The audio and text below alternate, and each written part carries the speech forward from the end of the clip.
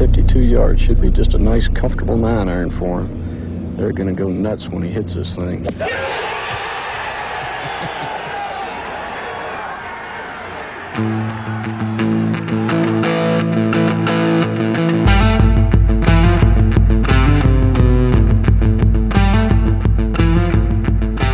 Yesterday's price is not today's price.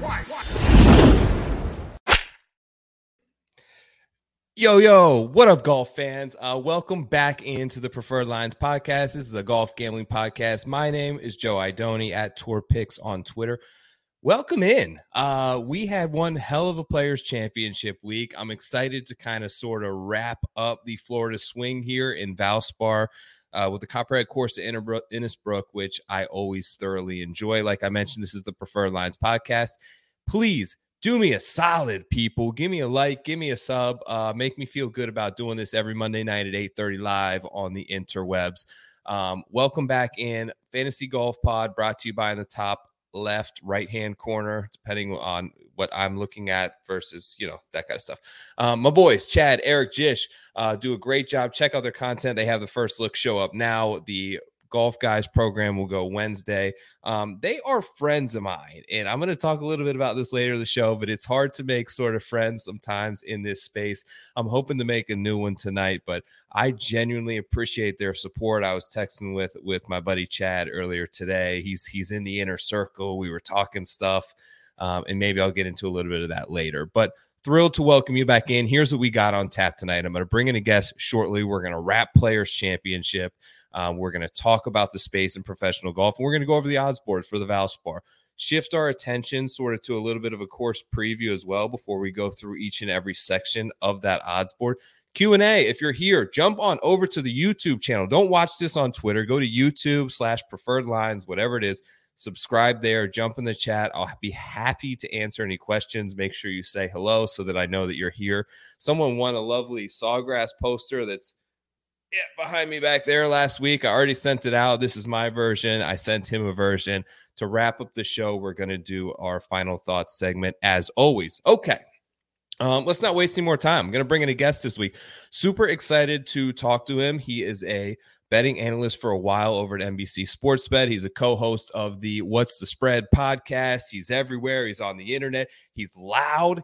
I love his sort of style and his flair. I try to bring something to the table, but I can't match this guy. What up, Brad Thomas? What's up, yo, man? Thank you so much for having me. Listen, you described me perfectly to a T. When people see me, I want them to be like, wow, yo, I want people to stop me in the streets and be like, what's up, dude? I got to get to know you. I feel like that's my personality, so I like to bring it out in the hair and the outfits. I love that, dude. A couple Florida boys. I actually got, check this out, dude. You had one of these yet? I'm cracking this open now. Tequila Nooner. Me and the wife just got these this weekend. Pop a beverage if you'd like to. If you're at home, cheers. Welcome to the podcast. All right, let's get right into it, though, from last week.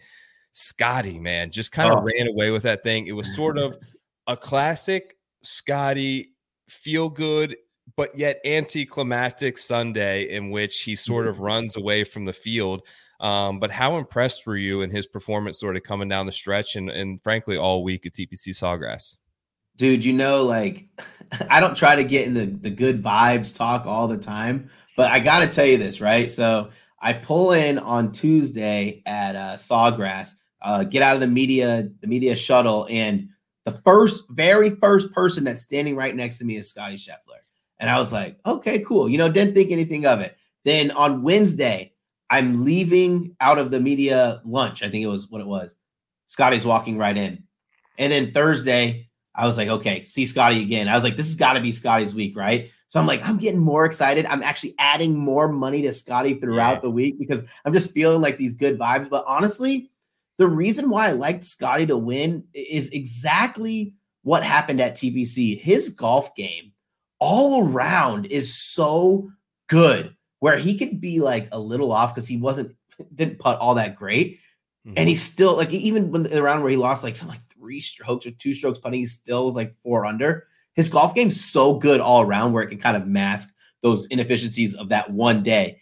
And he played like the best golfer in the world. And I think he's done that for the past couple tournaments, winning Waste Management and then heck, he could have won at API if, a couple things might have fallen his way.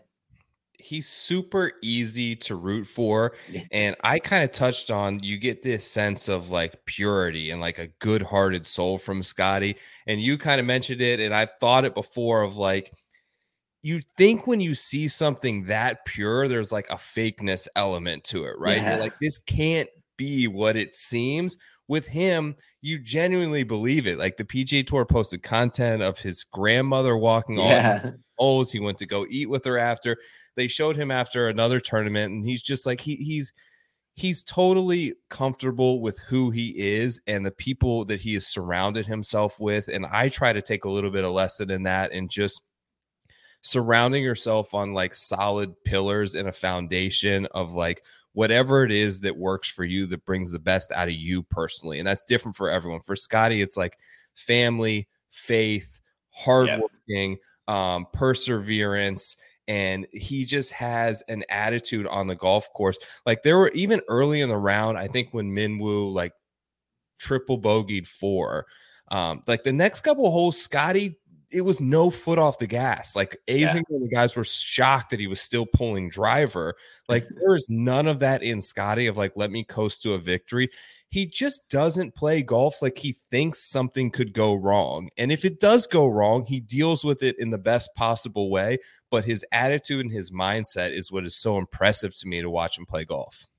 Yeah, it's kind of like he plays for the passion of competing in a tournament. Not, I need to win the tournament. And I think that shows where for him, it's fun. He's pulling driver because that's what he would do, whether he's up 5 or chasing down 2. And a lot of that has to probably do with the way he views the game. But I want to tell one story. When you're talking about how great of a guy Scotty is, like this was probably one of the most feel-good moments of TPC that not a lot of people know. So Scotty finishes his press conference, and it just so happened to be during the same time that the Make-A-Wish Foundation was giving a tour of the media center. And he finished it, and he stayed and took pictures and signed autographs with all the kids. Like when he had to go, practice and prepare for this really, really big pursed tournament, it was just like such a good feel-good moment. Because I mean, this is no knock on the golfers in the golf industry. They're busy people, but I could promise you not a lot of golfers would have stopped and spent that much time with those children. Yeah, and it's funny that he's kind of devoid himself of like distractions, negative distractions, in a way that you can see just frees him up to like get the absolute best out of stuff, like doing things like spending time in the right places and putting your energy, that all the energy that's around you in the proper alignment, I think just works for him. And you saw it, and I saw it actually negatively impact someone like Rory, who's equally is from a talent standpoint is the most talented player in the world. I don't think we can argue from pure talent. Like he's got a God-given ability that we've only seen since Tiger Woods. But there's distractions going on in the world of Rory that are impacting and just sort of chipping away at his foundation. Like I talked about Scotty being built on these strong pillars. Rory's strong, but he's been on this throne and this voice of the PGA Tour for so long. And you see these little, like dealing with the media and having people constantly view him as the opponent of Liv. Basically, it feels like at this point it's like Liv versus Rory in a sense, and he's kind of shouldered some of that burden. Now he's dealing with stuff with some things with the driver might not be right, but I think little distractions in his life that I think may be preventing him from getting the absolute best out of himself. Unlike Scotty, have you kind of got that sense with Rory a little bit right now? When you bring it up, I actually do, because even when we think back when, Rory was lights out, he didn't really have those distractions, and he was well liked. Not saying that Rory's not well liked now, but when he's, always having to defend the PGA Tour, always have to even defend himself, it kind of puts a little more pressure on him to succeed and to be and say and do the right thing. So it makes total sense. Like I could see it, like, because he was just cruising and coasting. Everyone loved Rory. The only thing they asked him in press conferences is he going to be better than Tiger Woods? That's all he had to really sweat for so much of his professional life. Right. Absolutely. And we see it with some other players too. Like no one is impenetrable. No one is not vulnerable. Scotty had his sort of slump, but you can just tell in the way that he dealt with it.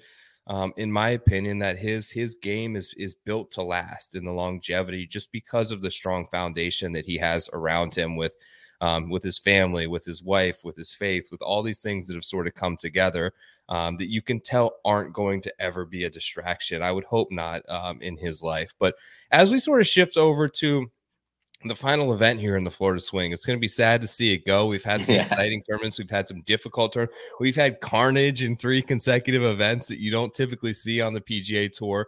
But I'm going to give a quick little course preview for you guys on what I've got from Valspar. And then if you have anything at all to add to it, Brad, we'd be happy to hear that as well. But, cool. Another difficult test, like 5th toughest non-major annually over the last 5 years, the Copperhead course in Innisbrook. Classical tree line course. So unlike it's very different than what we've seen in the first couple of stops, in that it doesn't look like Florida. There isn't just water and palm trees everywhere. You kind of have these trees and these dog legs that are more familiar with some of the Midwest stops than what we have seen in the last couple of weeks. Also pretty substantial elevation changes in terms of like tee box to fairway and then fairway to green that we also is sort of unfamiliar and unique characteristic in terms of Florida golf. The last 2 years have obviously been won consecutively by Sam Burns at 17 under par. Before that, we had a back-to-back winner as well with Paul Casey in 2018 and 2019. In between 2020 year was canceled due to COVID. But previous champions that are in the field this week that have played well: Jordan Spieth 2015, Gary Woodland 2011, Adam Hadwin 2017. Narrow fairways, 5th narrowest on tour, and actually the landing areas, the further you take it down, tend to sort of bow in and get even harder to hit. 28 yards wide, like I mentioned, the 5th toughest. My guy PGA Splits does an awesome sort of early preview that I always check out his tweets, and he said that the rough has been grown up. Someone commented on here as well, from like 3 to 4 inches this year. So that's a difference. And we saw that at Bay Hill. So it's definitely something worth considering, because I think that what they've seen is they're familiar and used to this course playing to a certain level in terms of scoring conditions. And they've seen, players start to score really well here. They want to kind of bring that down a little bit.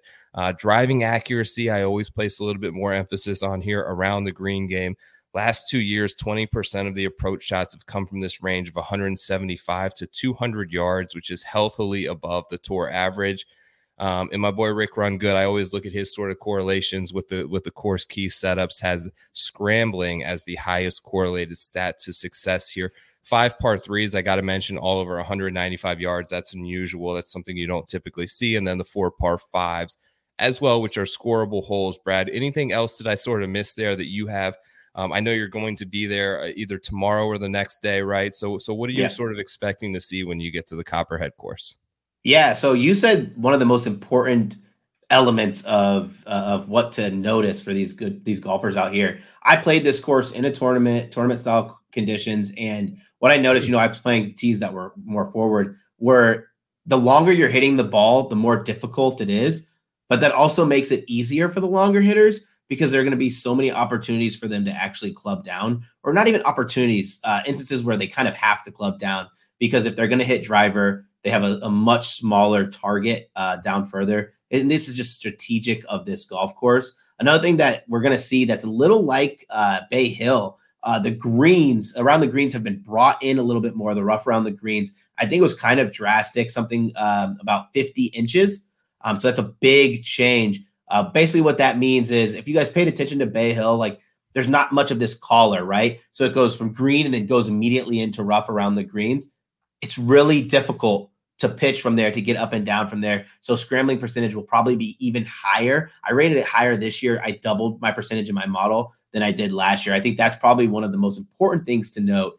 And then last but not least, like you really want to get guys who are going to be good with their long irons, approach players. Like you're not going to see a lot of wedges in hand on these approach shots. So you did a great job covering it. Thank you. Are you a big stat model guy? Do you like to create those on Monday to sort of start your week off research wise?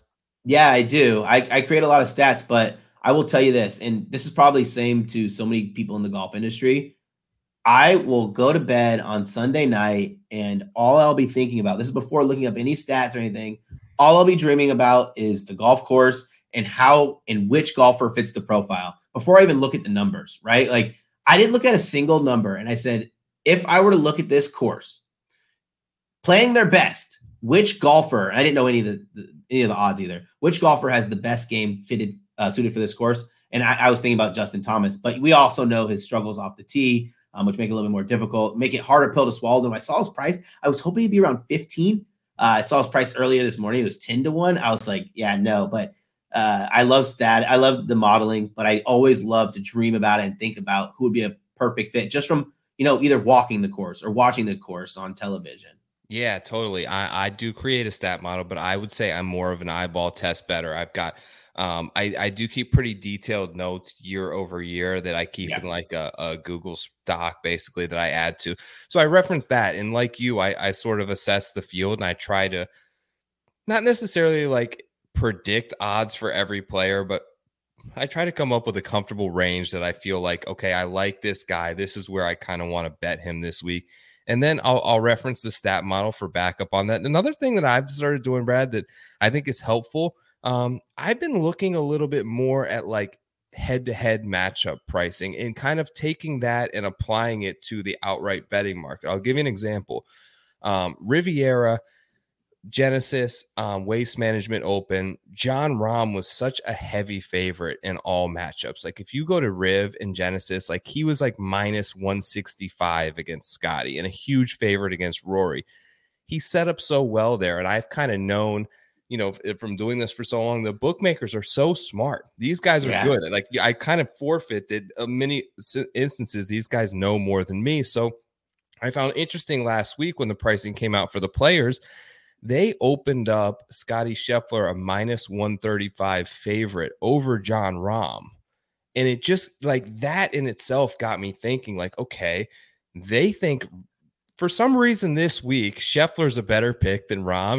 He was a favorite over Rory. So all of a sudden something about that course, they had flipped it. It just gives you cause to think. And I think is something that can be helpful when looking at the top of the board as you will see these guys paired together in a lot of matchups. And how can you apply that to DFS? How can you apply that to apps like Jock Market? How can you apply that to places like Prize Picks? How can you just take those basic odds and apply that to the odds market? Because if you see three guys sitting at the same price, yet one is a heavy favorite in a matchup, sometimes that's telling you all you need to know by the smartest people in the world. No, I love that strategy. And it's kind of crazy. I think that a lot of golf bettors and your strategy, for an example, we watch so much golf where we don't need to look back at this guy's past 12 rounds to know that he's losing strokes on the putting surface. We don't need those numbers because we're literally watching it. We can tell he's stinking at putting. But I think I'm going to look a little bit at that strategy because, right, we talk about Matt Fitzpatrick 2 tournaments ago. I faded him, but I faded him against Jordan Spieth, and I didn't put any other action on Jordan Spieth. I was happy with my plus 100 head-to-head, but had I applied that into the derivative market looking at placement bets, I probably could have scrounged up a little money on his top 20 price because I'd imagine it'd probably have to be like plus 110. Yeah. You can always find that in the top 20s. You've done a great job of that in some of your work as well. Let's kind of kick it over to the betting board this week. See what we got. The betting board.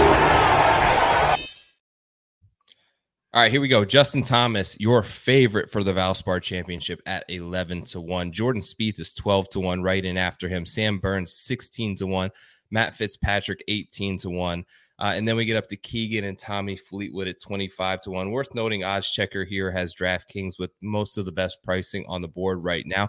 Sometimes Tuesdays, I've noticed that many of these books will bump numbers a couple of points. So if you want to wait, but anything you see here, Brad, from the top of the board that you were liking this week?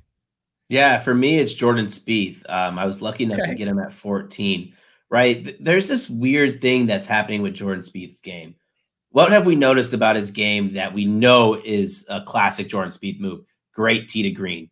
And then about, I'd say July of last year, he went on this like really bad putting streak. And then, so for the rest of the season, he started putting pretty poorly. The fall swing, he started putting pretty poorly. Then we see him kind of put things together at API, gain strokes on the putting surface, gain strokes at the players. And you know what people are saying, right? Like, who are these people? The pundits on TV. They're like, man, if Jordan Spieth can just put it all together for 1 week, I think this provides him a better opportunity at then both of those courses to put it together on the putting green, off the tee. Why say off the tee? Because we talked about it. A lot more opportunities for him to club down. He's still a little wayward with his 3-iron, but he can still club. 3-wood. He can still club down. And the greens are going to be a little bit softer than at Arnold Palmer and at the Players. So he'll be able to be a little bit more aggressive. He won't have to worry about these baked out greens bouncing his ball. You can't put as much spin on it. I think his price was pretty fair. And what's pretty remarkable looking at these numbers, right? You think about Justin Thomas at 10-1, 11-1. He is struggling. He's kind of lost his driver. You can't bet on a guy who can't score off the tee and is not a good putter. Fitzpatrick dealing with some neck injuries, so it's kind of gets a little worrisome. And then we have Sam Burns, who played a little bit better last week, but still it looks like he's fighting a little demons mentally. So I was like, who in this favorite range do I want to trust more out of any of those guys? It's got to be Jordan Spieth. And then I'm like thinking about Jordan Spieth all day, and a little clock in my head goes, didn't Jordan win this event? Like, oh my God, he's a past winner. Like, now it makes sense. Like I was kind of like battling myself if I wanted to bet him at 25. Like if I would have bet him at 25 or preferred to bet him at 25. But then I was like, nope, I don't care. I think 14 is a good enough price. And I got lucky. I placed that 14 bet, and probably 30 minutes later, he went down to 12. And I was like, thank you. Yeah, it was a good bet. I haven't made the bet yet, but he's my favorite on the odds board up here. I noticed. So I think it was back at Riv when he was coming off Phoenix, when he had the absolute best week with his irons that he's had in his entire career. Yeah. I went back and kind of did a deep dive on Spieth and noticed that a lot of his wins and his best success, people want to think that when he was playing his best, he was just gaining a million strokes putting. And he was a great putter then. But the majority of that success was predicated upon a great solid foundation in weeks leading up to it with his irons. That's where he draws his confidence from, I think, to a degree. And the putter confidence is still shaky. Like even when he's walking afterwards, like they're not going to go in. Sometimes they do. But I think when he's able to routinely stick his irons, that's where he draws a lot of his internal confidence from, to know that that can sort of free him up for some mistakes and an occasional 6-foot miss on the green, an occasional wayward drive, if he knows that he's one of the best approach players in the field. And he's really got that working right now. I wanted to ask you, though, a little bit about Justin Thomas. So, man, I was so high on Justin Thomas coming into this year. I do feel like you mentioned he's not a good tee to green right now, but he should be. Like he has that skill set. It's just not coming to fruition right now. And I wondered, and I think I tweeted this last week, and it seems like I'm noticing more and more guys. And I remember Homa talked about this, I think during like the 3rd round at Genesis, when he was like, I spent so much time growing up trying to be like Tiger Woods and hit every shot. And if he was like, Tiger had this thing where like there was like a tic-tac-toe board basically, where he would try to hit shots out of every window, so to speak. So imagine like a panel of glass in this tic-tac-toe board, or like a window frame. He would try to hit this low shot that's turning over and this low shot that's turning over the other way, and try to hit all these different shots in these shapes that he would play and these trajectories. And he was so good at it that I think a lot of people sort of fell in love with that and tried to apply that to their game. Max at some point scrapped it and realized, I'm not Tiger Woods. I'm going to hit this one shot every time. And you see that out of so many of the top players right now. And JT still has kind of this old school. I think we know how much he looks up to Tiger, but I think it gets him into trouble at times of trying to pull off so many different shots. And I can imagine, just as myself as a player, right? Like, I can hit a low hook, but can I hit a low hook and then follow it up with a high cut and then follow up with a straight stinger? And then like you haven't hit the low hook in 4 or 5 holes, and you're going to all of a sudden pull that club and hit that in that instance. He can do it, but it makes it harder, I feel like, in so many circumstances, to be consistent and repeatable, that I think it's become a hindrance a little bit to his game, and his sort of exasperated some of the inconsistencies that we've seen. Yeah, JT, if you remember back a while, kind of when he was first starting out, he talked about how Tiger Woods, he asked for advice, and Tiger Woods was basically telling him you can only hit one kind of shot. Like, you need to add more to your game. And I think that's kind of stuck with him. Mm-hmm. About him, we know how talented he is. as an iron player. Like, he can hit every shot in the bag. I think it's the confidence of actually delivering those shots, right? Like, it takes a lot of guts to hit all these different kinds of shots on command whenever you want, especially when the tournament's online. When I bet on him at PGA, a lot of people were talking about Justin Thomas had lost his confidence in his game. He knew that he could compete, but he didn't know if he could ever win again. And much like you, I was so excited for him this season, right? I think I've already bet him twice this season. I was excited because he got the PGA championship win. He had like 6 top 10s, maybe more. It was just such great consistency. You knew what was going to come out of his game. Now, when he tees up, especially since he's lost a little bit of that driver and he has absolute zero confidence on the green. Yeah. You don't know if it's going to be a T20 or a top 10. Like, and for a guy of his caliber, that is a big window from a betting perspective where you have to be like, look, I mean, he's 60th at the Players, T21 at API, 4th at Phoenix Open. Like, this is a big range for a guy who last season was consistent. So I think for me to bet on him, I just couldn't imagine taking him 11-1. But I mean, if you take everyone's perfect game, he is the guy who wins this tournament, but he's not playing perfect. He's not playing confident. I would probably be more excited to fade him in some matchups than actually bet on him to win the tournament. I like that as well. Yeah, something's just not right. You're right. He's the best player here, but there's other guys around him who are currently playing much better. Like, things went right for him, dude, and he still couldn't pull anything together last week. Like, if you're gonna tell me that he holes out for eagle on 18 and that other sort of chip in that he had from an absolutely dead lie, and anybody else in the field is making double or bogey there. And he essentially just birdies it. Like, he pulled off some incredible lucky but also great shots that you're thinking okay, if JT's going to win, these are the things that you expect to happen, and for those to actually come true and him still basically finish even par was pretty disappointed. Now, in this next range, dude, we got a lot of guys who just don't really win, but they're playing really good. I mean, Fleetwood is right here at sort of 25-1. Justin Rose, who has won recently, is there. Adam Hadwin, Denny, Davis Riley, even Brian Harman as you go a little bit further down the board. You mentioned that you like Spieth this week. Do you have any room on the card to add someone sort of in this mid-range that you like? Yeah, I'll probably be on – I'm already on Tommy Fleetwood, but – it's a very small bet, right? It's hard for me to bet on guys who don't win. But one guy that I'm going to write up is Justin Rose.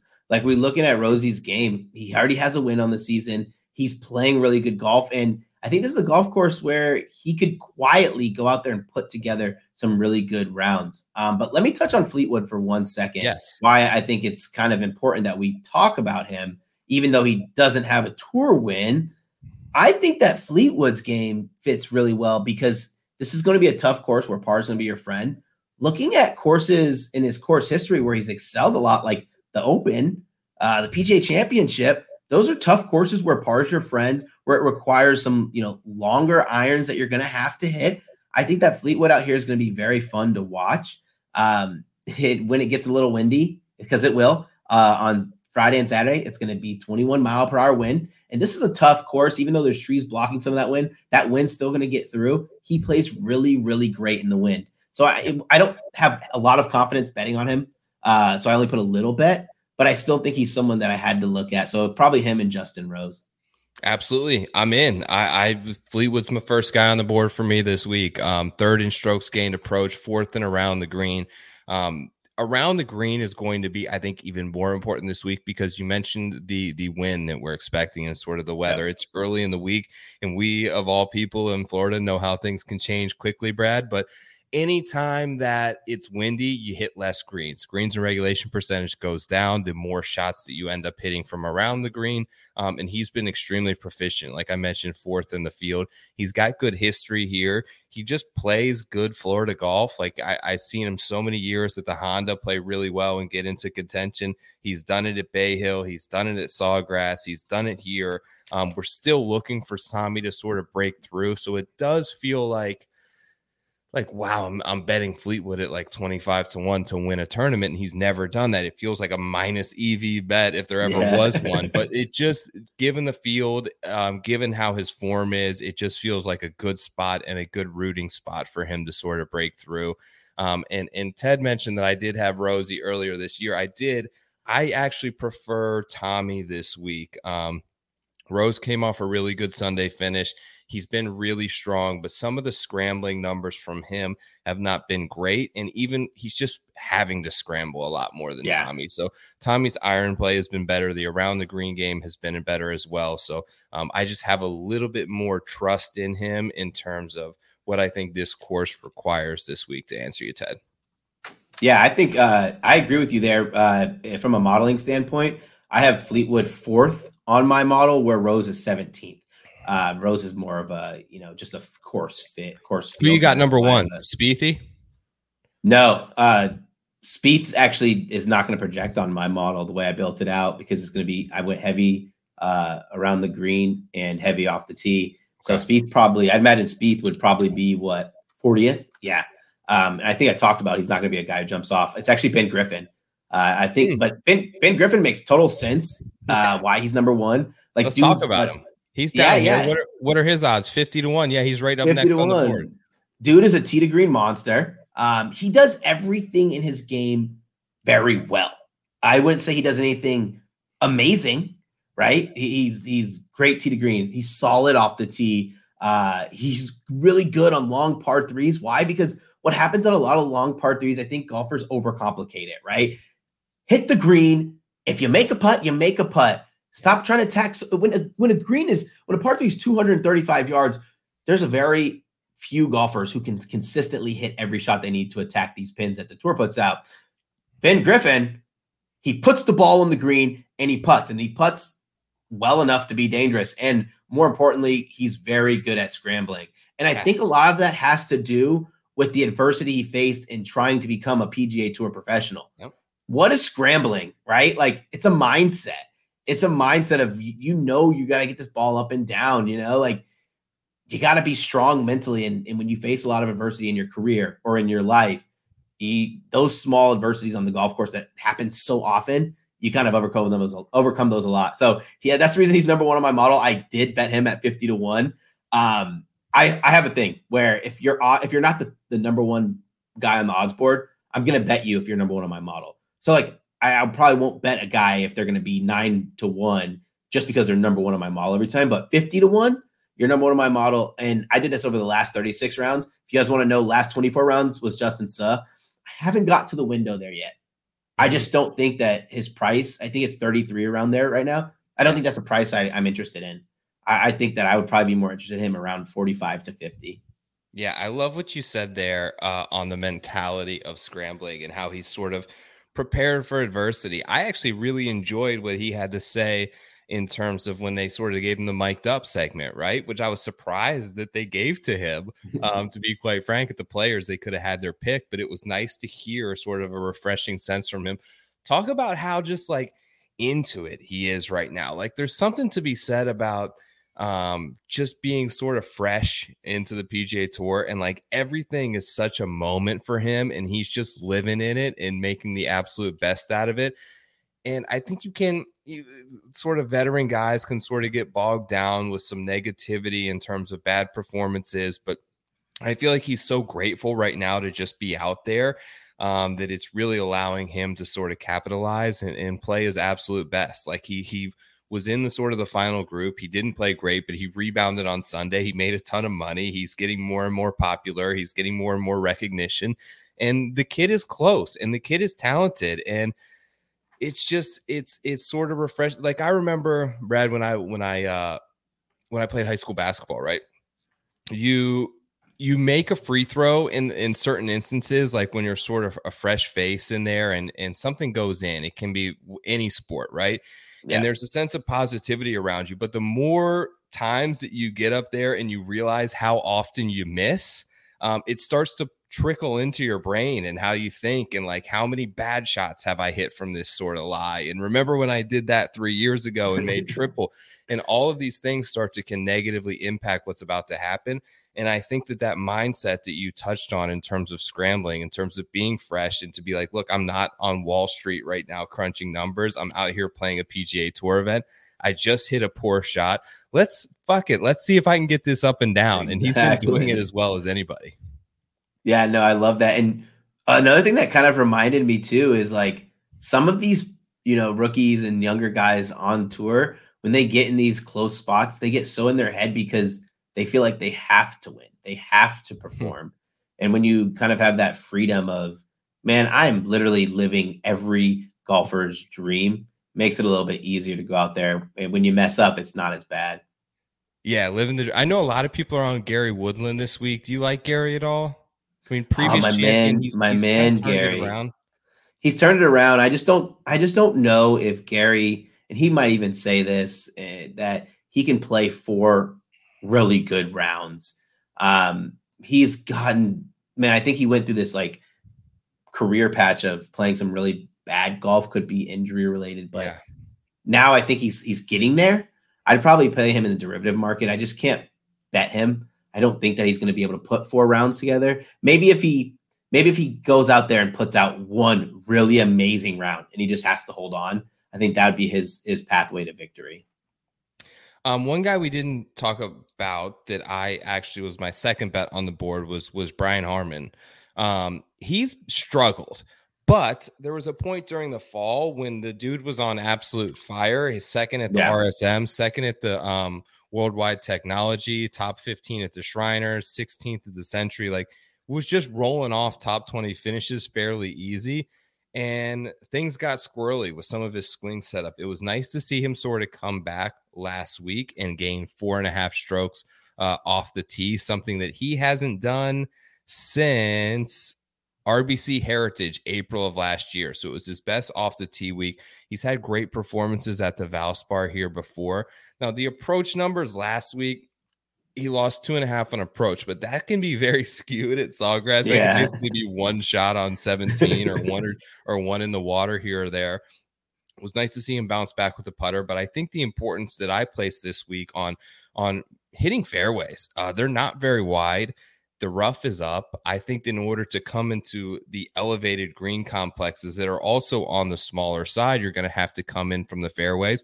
If we get these sort of wet conditions, like we're expecting some thunderstorms and rain here in Florida this week, you could get preferred lies as well, where he can sort of lift, clean, and place his ball back down, which is always a huge advantage for those guys who hit the fairways more often.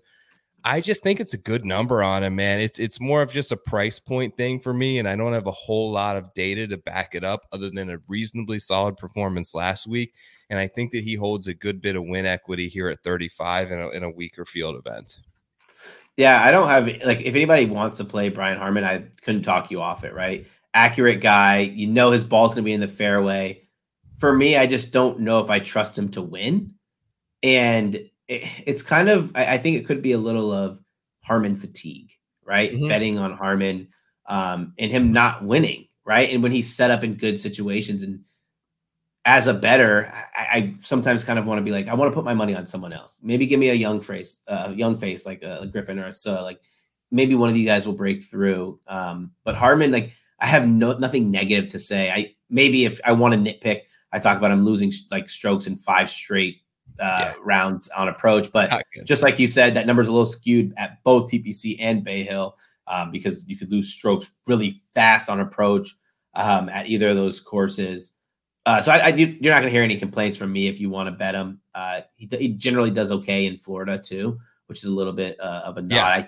I don't know what's going through it mentally, but I mean, if you make the cut at the Players after missing the cut in back-to-back events, people don't understand how hard it is to make the cut at TPC. Like, that's pretty big deal. Like, that's something you could build on. Yep.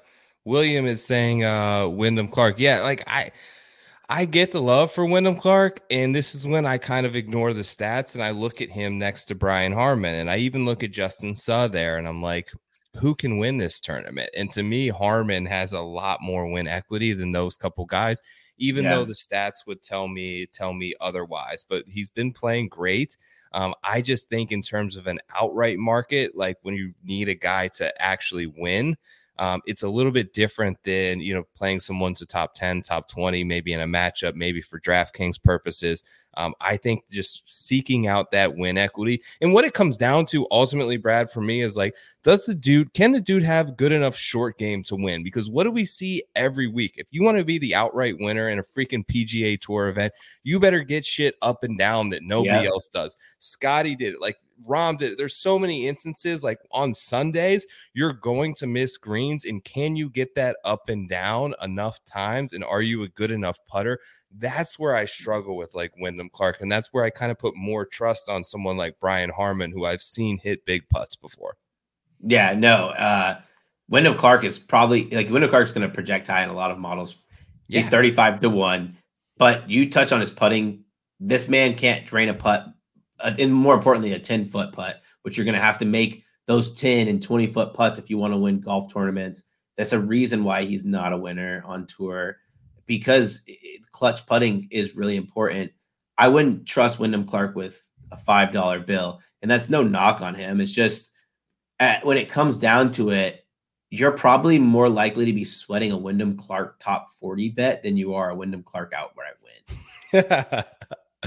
What about long shots, dude? You got it. I'll just kind of open it up, like anyone 60-1 and beyond. Like, you got one or two guys you want to shout out? Yeah. I'm gonna probably be on Eric Cole for a little bit. Okay. I think he's 100. His odds moved down, around 100-1. Eric Cole, Florida guy. I believe he's from Miami, which is a little bit further away. He's played really good golf. Everyone remembers his runner-up. I was on him during then as well. I think that his game sets up really well here. He could do a little bit better off the tee, but I don't think that'll be too big of a problem. Being used to playing in these courses, when you're a Florida guy, especially like the Miami, Tampa, and Orlando realm, when you're in this industry, parents are both professionals. You play these courses a lot, so have a lot of familiarity there. And I have, let's see, that's about who I have as my long shot so far. I might put a little bit like, I don't know, maybe it's struggling to say this because I will tell you the truth. I did my modeling, I did my course breakdown, and my article will be out tomorrow on NBC Sports Edge for anybody who wants to read it, or maybe tonight if you're lucky. I wrote my article and I had Joseph Bramlett, a whole write-up of me betting on Joseph Bramlett, a whole write-up, like literally at least 6 or 7 sentences. And when I went back and I read it, it didn't sound like I was convinced that I was betting on him. It felt like I was trying to convince myself that I was betting on him. So I never even pressed the bet, but at his price, like, dude, like putting $10 on that, like that's some substantial win. And I'm not going to miss the $10. Like, he should be a much better golfer than the results that he's had. And I think a lot of that has to do with the mental aspect, but he can hit every shot on the golf course. He projects high on models. He's great tee to green, great scrambler. So he's probably someone I will end up being on, but I'm not going to sit there and I'm not going to write an article and tell you this is why he can win, because I don't think that there's enough there for me to be like, have super strong conviction of why I'm betting on Joseph Bramlett. That makes sense to me. My guys, so I actually took Aaron Rye this morning at 80-1. I'll get that bet back because he's withdrawn from the field. Wait, he did? Yeah, so he's out. He withdrew this afternoon. So that one I will get back. I took Will Gordon at 80-1 as well. I just am a believer in the upside of this player. I think that he's going to nab one of these weaker field events. I think the Southeast is the most likely place that happens for Will Gordon. I think that his talent level is honestly not that far off from like a Davis Riley. Like, I think that Riley is a little bit better, but they're comparable players. So if I can get Gordon at double the price, I kind of like that bet. And I'm going to pay close attention to my guy, Ludwig Aberg. So Ludwig, I had top 40. I think he was plus 450 at Bay Hill. Dude crushed it. He was in like 8th for most of the tournament. Amateur, he won 3 consecutive times at Texas A&M. gets thrown into an elevated field PGA Tour event. Like, it ain't like these guys who just get thrown into like Corrales, right? It's like you get a sponsor's invite and he's all of a sudden in Corrales. He got thrown into an elevated Bay Hill in top 16 there as an amateur. I'm sorry, I think he finished 24th maybe. But anyways, I tweeted out earlier he gave up like $138,000 paycheck to keep his amateur status. So he's back in the field this week. Just excited. I'm not going to bet him 100-1 to win. He's not going to win, but could make a nice top 40 bet. Could be something that I maybe look for in sort of a head-to-head matchup, just because I want to follow him and I kind of want to sweat this guy's young career and watch him come up. No, that's a pretty nice one. I was watching him on the range when we did live from, and dude's pretty good golfer. Yeah. I'm trying to remember who it was that was saying we should watch his game.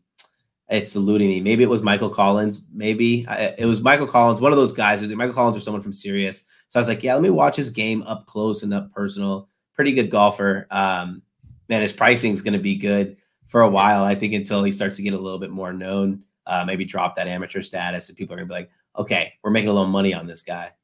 Ludwig season. He's coming, baby. Yeah. Brad, it was like awesome to talk to you, dude. I thank you so much for coming on the show. You do a ton of tremendous content, over at NBC. Like you mentioned, the written piece will be out here shortly. Go follow this dude, Mr. Brad Thomas. He is exciting. He is everything that's sort of I love about golf Twitter. He's one of the good ones. So I appreciate the hell out of you for coming on the show tonight, and wish you the best of luck this week and with everything you got going on in the future. Thank you, man. Yeah, dude. Thank you so much for having me. Have a great one. See ya. All right. So good to talk to that dude. I've been wanting to for quite a while, and I appreciate him for stepping by and coming on. I'm going to get now into sort of the final thoughts segment. God, let me pause for a second. So I was watching the players. Uniquely this weekend, I kind of had, my wife took our kids to her aunt and uncle. So I kind of got to watch golf by myself for a while. And I took some notes down, had all this stuff that I noticed with Scotty that I was going to bring to this final thought segment that I was excited to talk about. And some shit kind of threw me off today. And I'm like, maybe I should pivot. Maybe I shouldn't do it, but I'm going to talk about it. We'll see how much leaks out of this. I mentioned it earlier, the structure. I'm so impressed with how he's been able to form a solid structure and has created and given him stability. And stability in your life is what establishes routine, right? We have structure and stability around every aspect of our day, of our week, of our lives, things that are just ingrained in us now, like the week. Like it's Monday. Monday is part of a structure that was put in place by someone who people probably thought was crazy at some point for creating 7 days in a week, for creating a 9-to-5 work day. But this structure has sort of slowly been adapted over time to now it's sort of unrealized, and it's created routine. And it's been so routine and so strong and established that we don't have to really think about it anymore. That's kind of what I see going on with Scotty right now. He's got the pillars, like I mentioned, of faith and family and belief in himself. And everyone around him is creating these sort of support brackets, right, that are keeping that foundation strong. And I love to see that between his family, between his wife, between everything else, between Teddy, his golf swing. Everything else is just holding this man up. And he is the embodiment and screaming right now, clean living, right? Like you make your own breaks. Everything that he does is somewhat unconventional. I don't think you would ever teach what he does. Like he doesn't swing it like Tiger or Rory. He doesn't play with this chip on his shoulder and the aggressive and the competitiveness that we outwardly see with like a Brooks or a John Rahm. But he's not going to fold in any circumstance. It's hard to top. And to think, like I mentioned with Rory, things sort of chipping away at his structure. Tiger's a great example. He had this foundation that I'm going to outwork everybody and nobody's going to stop me. And nobody did until things started to chip away at that structure of his life. And outside influences came in and nearly crumbled the man. multiple times, and he's been able to build himself back up, which is respectable. But anyone can be crumbled. Anyone can be humbled by life. And what Scotty's doing right now, I'm sure there's temptation. I'm sure there's people trying to knock him. And his ability to stand strong because he's got this foundation in place is, I think, extremely important to him. And I hope that you can sort of take something from this. And, you know, I struggle because things have started to get to me a little bit on Twitter. There's been some negativity and some comments made on maybe I'm just tweeting too much over the weekend. And I see these things and I want to stand here and look in this camera and be like, that shit doesn't bother me. I'm so confident. I know what I'm doing is right. And I don't care what anyone thinks about it if they think wrong. But if I'm being totally honest, I'm not that confident in it. So this stuff sort of eats at me. When people poke fun, it bothers me to the sense where I feel like it's chipping away at some of my foundation. And I wonder, like, is this worth it for me? Is all the stress, is all the negativity, is all this stuff creeping in, starting to affect these other aspects that I'm truly built on, which is my family, which is taking my wife on date nights, which is I spend every night like some know the full extent of this, but I'll sit there in bed with my son every single night of his life that I'm home until he falls asleep. I don't put him in there and stick a camera in there. And if you do, I'm not trying to knock anyone. I'm just saying I care so much about what I'm passionate about. And this is one of those things. So when I feel like things are sort of taking shots at the structure that I've built, I take it very personally. And I lean on the support system of people like Chad to try and sort of get me through stuff like this. But it becomes strenuous at times, and I don't want it to be. So I think biggest thing that I'm going to take away from it is to sort of continue to try to live more like Scotty and be unfazed by these occurrences that happen, and just deal with them the best way that I can. If I'm short-sighted to a green that I have no shot of getting it up and down, why not just chip it in? And do you really think that he's chipped in 10 and 11 times now on the season? Do you really think that he's 5x a better chipper around the greens than other people? No, it's mentality. It's how he assesses that situation. We are not computers. People are not Chad GPT or whatever you want to call it. We don't give out 500 gigahertz every single time that we speak. Every single thing that is exuded from our brains is different. It's not computerized. It's not generated. It's not autonomized to create the exact same output. Our brains matter, and how we assess these situations ultimately affects the circumstances. Like the way that Scotty is able to do that allows the results and frees him up to have these results. And I really believe that. And if you don't believe that, that's totally fine. But I think that it has something to do with his success. I think that it has something to do with him getting to world number one. And I think that it has something to do with his staying power. I hope that you all have a great week. I appreciate you staying with me. Now, let me say this. I know this end of the show is unusual. It's atypical. It's not for everybody. If you don't like it, tune out. Like, this is helpful to me. I mentioned it multiple times. I think that there are a few people that get something from this. So I hope that I'm able to reach them. And I want to create a show that is authentically me, and this is part of me. So I don't want to be a profile picture or a nameless Twitter account that goes on there and takes shots at other people. I hope that you all can get something from this, and I hope you have a great week. Good luck at the Valspar. Catch another winner in Florida. Best of luck, guys. I'm out of here. Peace.